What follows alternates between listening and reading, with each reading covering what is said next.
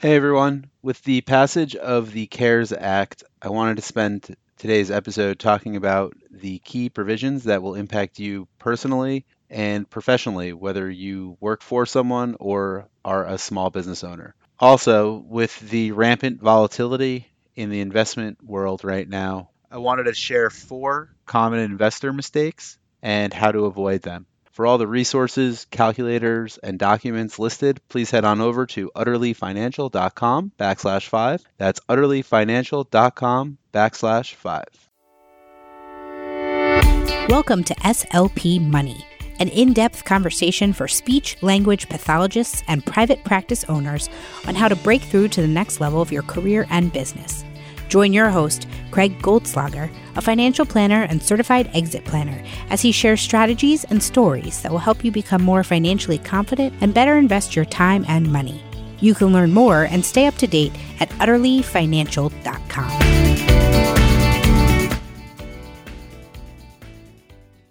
Hello, SLP Nation. I received a lovely email from a listener to the show last week, and they referred to themselves as a loyal member of the SLP Nation. So I thought I'd roll with that tonight in the intro. And thank you all for your feedback so far on the podcast. It's great to hear from some listeners, and I know many of you are overwhelmed right now learning teletherapy, as that will be the primary way many of you see your caseload for the indefinite future at this point. So, what I want to do tonight was talk about something that is impacting all of you directly, and that is the passage of the CARES Act, which stands for the Coronavirus Aid, Relief, and Economic Security, acronym CARES Act, was signed into law by the president on Friday, March 27th, 2020. And what this does is it provides approximately 2.2 trillion with a T dollars towards individual households, small businesses, large corporations. What's important is how it impacts you directly. There are five key provisions that I'll be talking about tonight that range anywhere from helping individual households all the way up to small business owners if you happen to be a private practice owner. Before I talk about the first topic, I do just want to provide an update from our last episode. The IRS did go ahead and move the 2019 tax holiday from April 15th to July 15th. So if you were concerned about speaking with your CPA or filing your own taxes within the next few weeks prior to the filing deadline, that has moved again from April 15th to July 15th. So jumping into the first provision of the CARES Act that, according to the Tax Foundation, will benefit over 90% of taxpayers are economic rebates. That's a fancy way of saying a check will be delivered to you by the Treasury Department.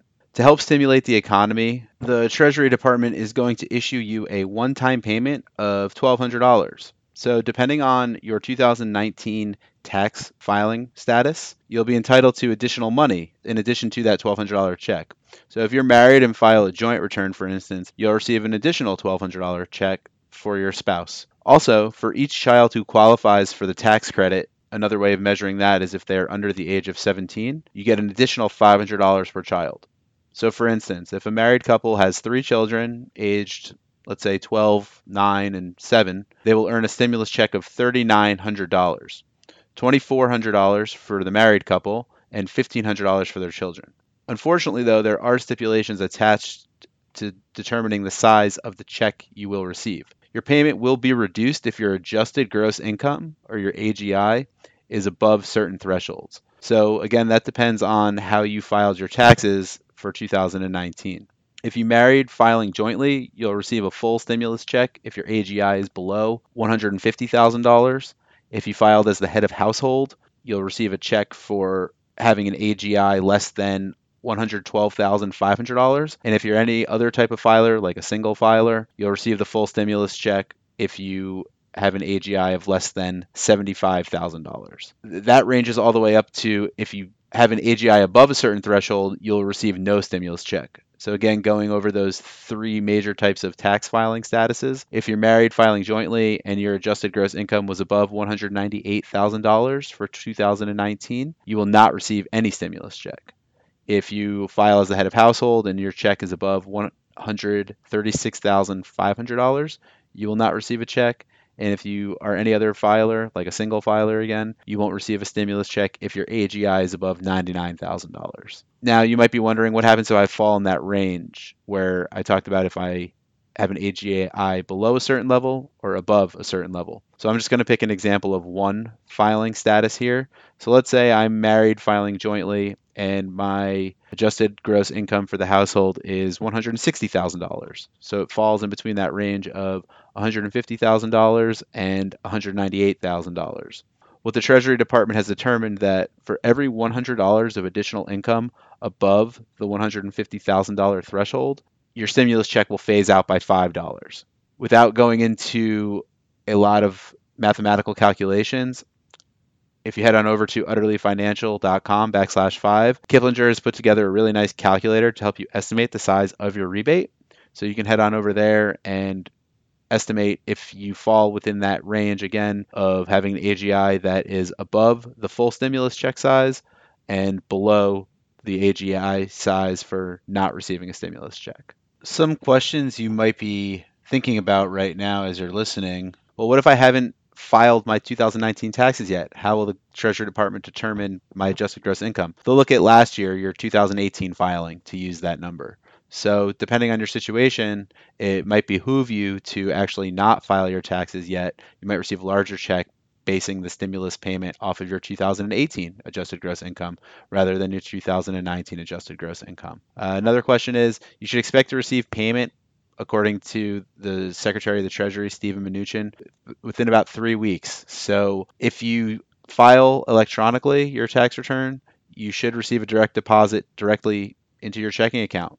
If the Treasury Department and the IRS do not have your checking account information on file, they will go ahead and send you a paper check in the mail. Either way, you should receive notification from the Treasury Department about 2 weeks prior to receiving the check. They'll go ahead and send you a notification of how they intend to give you the distribution. So while receiving a one-time stimulus will help your checking accounts, if you find yourself needing additional cash at this time, the second provision of the CARES Act that I want to discuss is taking a coronavirus related distribution from a retirement account, like an IRA or a 401k or a 403b, some type of employer sponsored plan. If you take a distribution, you can take up to $100,000 from your IRA or your 401k as a coronavirus related distribution. If it's made in 2020 and you've been impacted by the coronavirus. So in the legislation, there's a wide array of reasons why someone could take a distribution or a coronavirus related distribution. So for instance, if you were diagnosed, your spouse or a dependent was diagnosed with COVID-19, you could take one of these distributions. If you experience adverse financial consequences, maybe you were placed on furlough or you were laid off or you've had your hours reduced, that would qualify for one of these distributions. Maybe your childcare situation was closed down and so either you or your spouse are unable to work because of a lack of childcare. That would qualify for one of these distributions, as well as owning a business that has either closed or starts operating under reduced hours. So if you qualify for any of those provisions, there are others that I didn't mention, but those are just 4 examples of reasons why someone would take one of these distributions from a qualified plan. And so if you do decide to take a distribution from, let's say, your IRA, there are some tax benefits that you will be afforded that you would typically not be if you took a distribution from this plan in a typical year. So for instance, you'll be exempt from a 10% early withdrawal penalty if you're under the age of 59.5. That's a huge change from a typical IRA distribution. In a normal year, if you're under the age of 59.5, you do have to pay the 10% penalty for accessing money in a qualified plan. That will be waived as a coronavirus related distribution. Secondly, you won't be subject to a mandatory withholding requirement of 20% federal tax. Oftentimes, when you take a distribution from a qualified plan, especially an employer-sponsored retirement plan, you have to withhold taxes because the government wants to make sure they're getting their piece of the distribution. You'll not have to do that in this case. Also, if you take a withdrawal from the IRA, you do have the ability to repay it over a 3-year period, either in a single payment or multiple partial rollovers. Normally, if you take a withdrawal, the money comes out and you're not going to put it back in, or there's many other complicated ways to put it back in. In this instance, you have a 3-year window in which to refill your qualified plan if you choose to do that. And number 4, while you still are subject to paying income tax on the distribution, you can spread this over a 3-year period. And a friendly reminder, I'm not a CPA, I'm not an accountant, but this is a key instance where planning comes into play. Determining if you decide to pay the income in a 1-year period or stretch it out over 3 years can make a big difference in the amount of tax you pay as a result of taking the distribution. So a lot of those apply to both IRAs, personally owned retirement plans, like a SEP IRA. If you do have an employer-sponsored plan, like a 401k or a 403b, two things that you should note. Typically, you can take a loan on your plan of up to $50,000. Right now, you can take a loan of $100,000. So if you want to access the money via a loan as opposed to a withdrawal or a distribution, you can do that up to $100,000. And you can also delay the repayment of the loan for up to 1 year. Typically, once you take a loan from an employer-sponsored retirement plan, you have to start making loan paybacks from your next paycheck. You can delay that up to 1 year under the coronavirus related distributions part of the CARES Act. So moving on to provision number 3, what this part of the CARES Act discusses is unemployment benefits and who's eligible, what type of compensation you should be looking to receive if you are unemployed. Part of the CARES Act allocated $250 billion to unemployment benefits for all types of Americans who lost their jobs completely unexpectedly. So one of the benefits of the CARES Act is it extends unemployment insurance to workers who usually aren't eligible for such benefits, especially at a state level, as long as your unemployment is connected to the coronavirus outbreak. People who typically wouldn't receive unemployment benefits would be part-time employees, freelancers, independent contractors, gig workers, or the self-employed. I would encourage you to go to your state unemployment department and apply if you meet the criteria to apply. Some of the benefits that you might expect to receive: the federal government will be providing $600 a week for individuals who are eligible for this unemployment insurance. So the federal assistance will complement the existing state unemployment benefits, which is typically a percentage of your previous salary while you were employed. The federal government will be providing that $600 weekly payout up to 4 months. So that takes us through July 31st of 2020.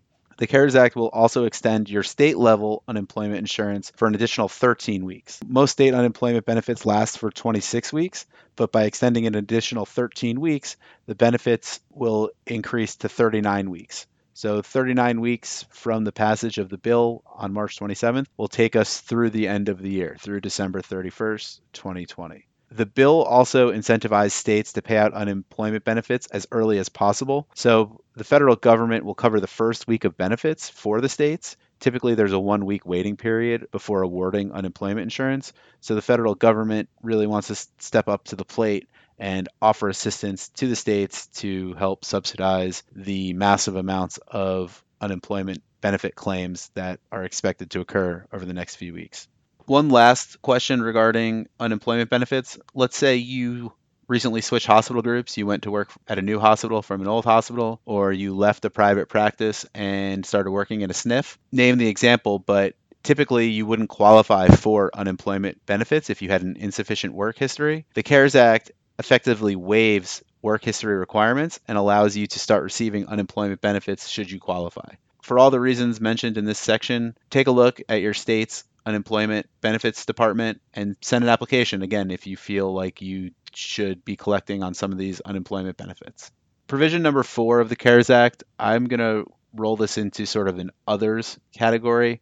If you're taking required minimum distributions or RMDs from an IRA or an inherited IRA, those are paused for 2020. So typically you are required to take a portion of a qualified account if you are subject to required distributions from those type of accounts. Again, those are paused for 2020. If you do have student loan debt, required payments on federal student loans are suspended through September 30th of 2020. So during this time, no interest will accrue on the debt. However, while required payments are suspended, voluntary payments are not prohibited.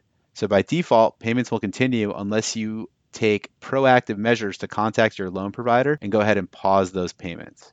The fifth and final provision of the CARES Act that I want to talk about is what happens for small business owners and private practice owners. The CARES Act is going to allocate $350 billion to aid small businesses across America. Back in episode 4, we talked about how to apply for a disaster recovery loan from the SBA. What the CARES Act provides is something called a Paycheck Protection Program.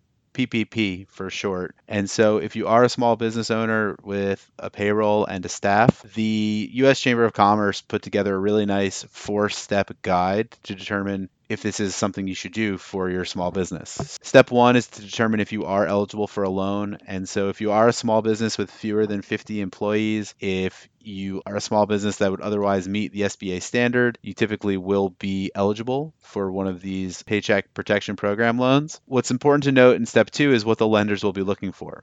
So the lenders will ask you in good faith certification if you were in operation prior to February 15th of 2020 and had employees for whom you paid salaries and payroll taxes, including independent contractors. What they want the good faith certification is if you are so devastated by the current economic conditions that the loan is necessary to keep your business ongoing. So the borrower does not necessarily have to have an application pending for a loan through the SBA right now.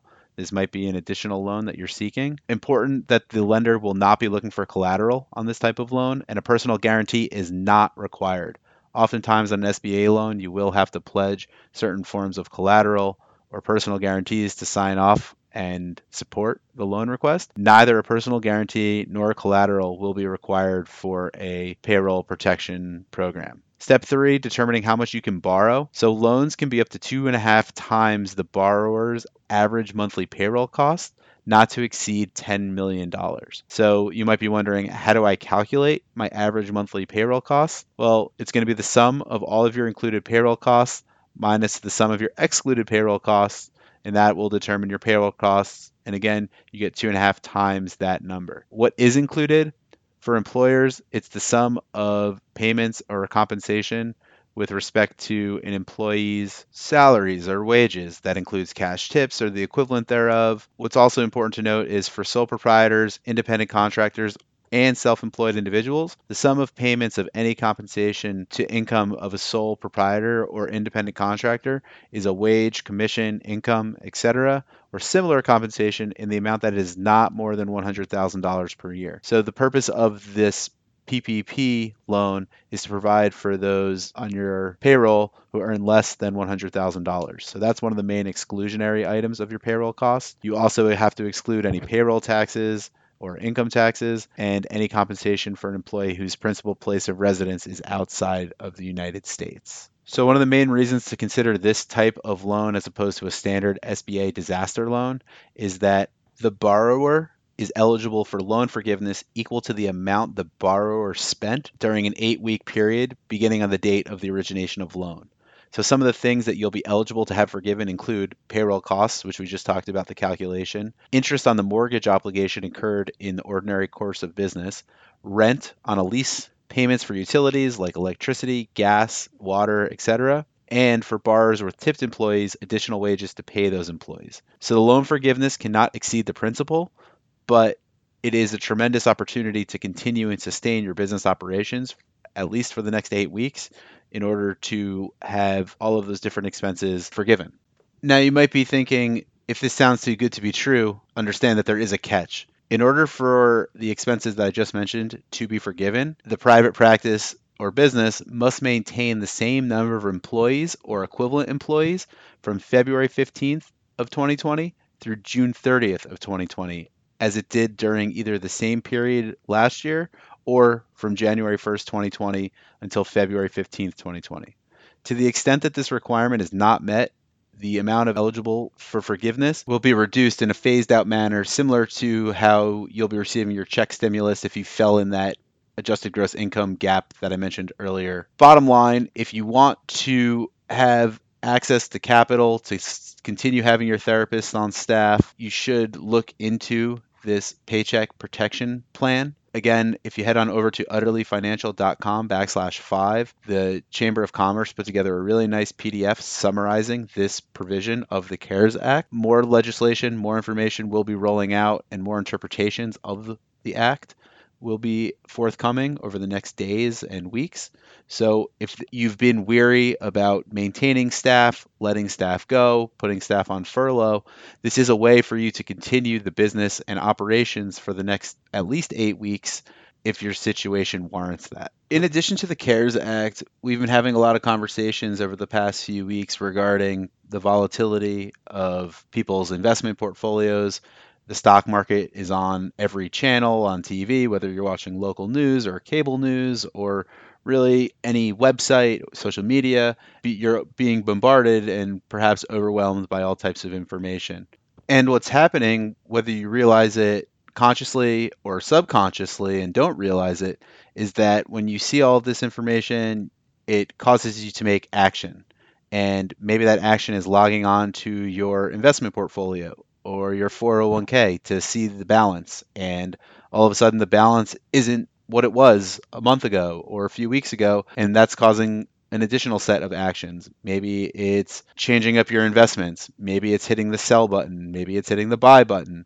Whatever it may be, it is causing you to act. What I wanted to conclude tonight with are 4 common investment mistakes that we see many investors succumb to in situations like this. Hopefully, you'll be able to prevent making some of these mistakes as market volatility continues to occur. So, common investing mistake number 1 is trying to time the market. What we know is that financial markets are remarkably steady over long periods of time, but there are sharp short-term movements in security pricings, especially when there's something like the coronavirus pandemic going on. So when you witness the market making big point swings, maybe it's up, the Dow Jones Industrial Average is up 1,000 points one day and down 1,000 points the next day, it can be awfully tempting to try and time the market. So what that means is attempting to buy or sell based on the direction the market may be headed. So choosing the ideal moment to buy or sell is extremely difficult because you have to make 2 decisions. One, when do I sell and get out of the market? And 2, when do I buy and get back in? Investors who attempt to do that may end up missing periods of exceptional returns. So if you looked at historical returns of the stock market from 1989 until 2019, so a 20-year period, you had the opportunity to be invested for 7,559 days during that time period. If you had done nothing and you stayed invested for those 20 years, you would have had an average annualized return of 10%. If you tried to time the market, jump in, jump out, and you missed the 10 best days during that 20-year period, your average annual rate of return would have dropped from 10% to 7.5%. If you felt the urge to jump in and out even more frequently, and let's say you missed the 20 best days of that 20-year period, your average annual return would have dropped from 10% to 5.7%. So about 57% of the return you would have gotten. Said another way, you would have lost 43% of your returns over that 20-year period by trying to jump in and jump out of the market. If for some reason you felt the urge to continue doing this and you missed the 40 best days of investing over that 20-year period, your average annual return would have gone from 10% to 3%. So the story just gets worse the more you try and time the market and the more you try and jump in and out. Investment mistake number 2 that we see is assuming past performance will guarantee future results. If you look at the bottom of your investment statements, maybe your 401k statement or your brokerage account, there'll always be fine print on any marketing material from an investment services company. It will always say, past performance does not guarantee future results. The reason why it says that is because it's true. And what happens is, if you looked at a listing of mutual funds or electronically traded funds and ranked them based on historical performance of 3-year, 5-year, 10-year period returns, it would provide little insight into future performance. So sometimes investors feel that they need to invest in the latest, hottest fund or stock and sell whatever your existing portfolio is to buy that fund. Well, that's not really a reliable method for investing, and you might end up selling when you should be buying and vice versa. So, for instance, if you looked at the top 25% of mutual funds from the 5-year period of 2009 to 2013. So we're talking about the top quartile, the top 25%. What would happen is over the next 5-year period from 2014 to 2018, only 12% of those stocks in the top quartile would remain in the top quartile. 19% of those mutual funds would go to the second quartile, 20% would go to the third quartile, and 22% would go to the fourth quartile. Adding up all those percentages, you might be wondering, well, didn't that only add up to 73% of all the investments or mutual funds in the top quartile? And that's true. The other 27% of mutual funds that were in the top didn't even exist 5 years later for whatever reason. So oftentimes, if you're investing in a mutual fund that is a consistent top performer, maybe they're doing something and following trends, doing something that would not allow them to continue being a top performing mutual fund. So if that's the case, you want to make sure that you're investing across a broad spectrum of different types of mutual funds. Investing mistake number 3 that we often see is outliving your savings or your assets. The average life expectancy of especially Americans is one of the most important factors in planning a successful retirement. And most retirees we find vastly underestimate how long their retirement will last. So historically, people were planning on having maybe a 20-year retirement. If I retire at age 65, I need my money to last to age 85. Well, with the advent and innovations in healthcare, what we've seen is that life expectancy curve continues to stretch out into your 90s and even hundreds. A married couple, let's say the married couple, each spouse is age 65, there's actually a 50-50 shot that one of them will live to 90. So what we know is that if you live to age 65, it's likely that you will continue on a healthy life. And so you need your money to last for 30, maybe even 40 years. It's important to consider how your investment strategies will last over a period of time. And so some of the factors that go into that are determining withdrawal rate. How much of your investment portfolio can you live off of annually? What type of investments should I be invested in? Can I be conservative? Do I need to be more aggressive?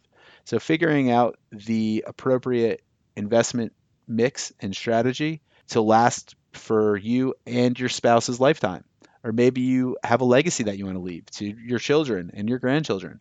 So figuring out a way to optimize the length of your investment portfolio, really important. So again, mistake number 3, underestimating your savings and potentially outliving your assets. Investment mistake number 4, ignoring the power of diversification. So individual asset classes go in and out of favor over time. An asset class can be very broadly a stock or a bond, and let's pick stocks. Within stocks, there's a lot of subcomponents or sub-asset classes. You have your large cap stocks. Think of your large national corporations like Apple or Exxon. You also have mid-cap companies, which are smaller size, and then something called small cap companies, which are even smaller in size. You also have domestic US stocks, you have international stocks, you have emerging market stocks. And so what we know is that year over year, whichever asset class or sub-asset class performed the best in one year will most likely not perform the best the next year. The way to handle that is to diversify and own some large cap US stocks, some large cap international stocks, own some bonds in your portfolio. And so there's a mixture of all these different asset classes which will give you better returns and help cushion against some of the market volatility, especially with what we're seeing in today's environment and market. We're all about taking action on this podcast, and so I want to leave you with 3 things to take action on. Number 1, with all of the hardship going on, maybe your hours were reduced at work, maybe your state has issued a stay-at-home warning, and so your caseload has dropped dramatically. There is an unprecedented amount of ways to access capital right now, whether it's from a retirement plan.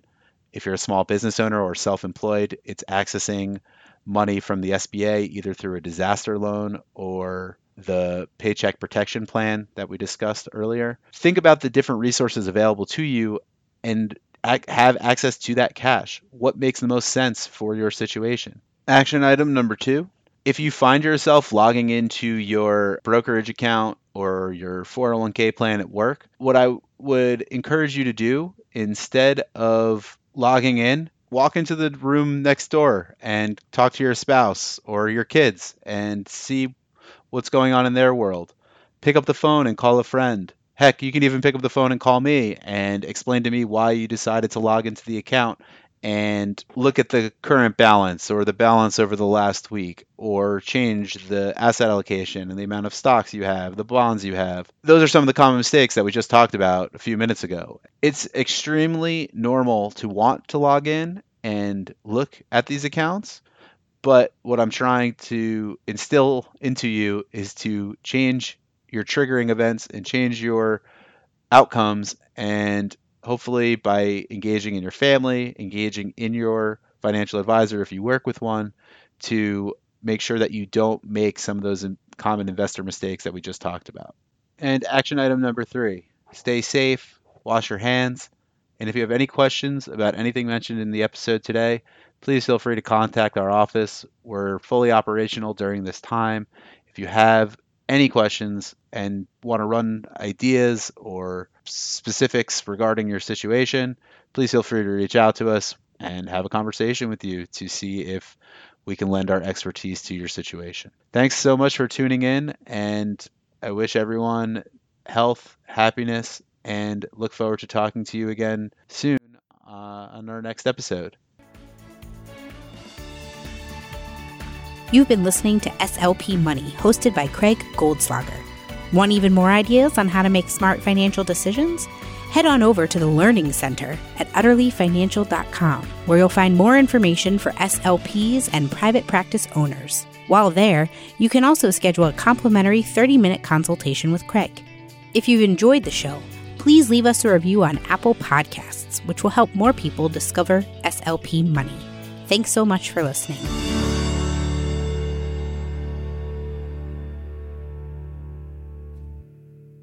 Materials discussed is for general and informational purposes only and is not to be construed as tax, legal, or investing advice. While the information has been gathered from sources believed to be reliable, please note that individual situations may vary. Therefore, the information should be relied upon only when coordinated with individual professional advice. Craig Goldslager is a registered representative and financial advisor of Park Avenue Securities, LLC, PAS. OSJ 2 South Biscayne Boulevard, Suite 1740, Miami, Florida 33131, 305-371-6333. Securities products and services offered through PAS, member FINRA SIPC, financial representative of the Guardian Life Insurance Company of America, Guardian, New York, New York. PAS is a wholly owned subsidiary of Guardian. Utterly Financial is not affiliate or subsidiary of PAS or Guardian. Craig Goldslager does not maintain specialized license or qualifications for the financial services provided to speech-language pathologists and private practice owners professionals. California Insurance License Number OK78754 2020-93204 EXP 122.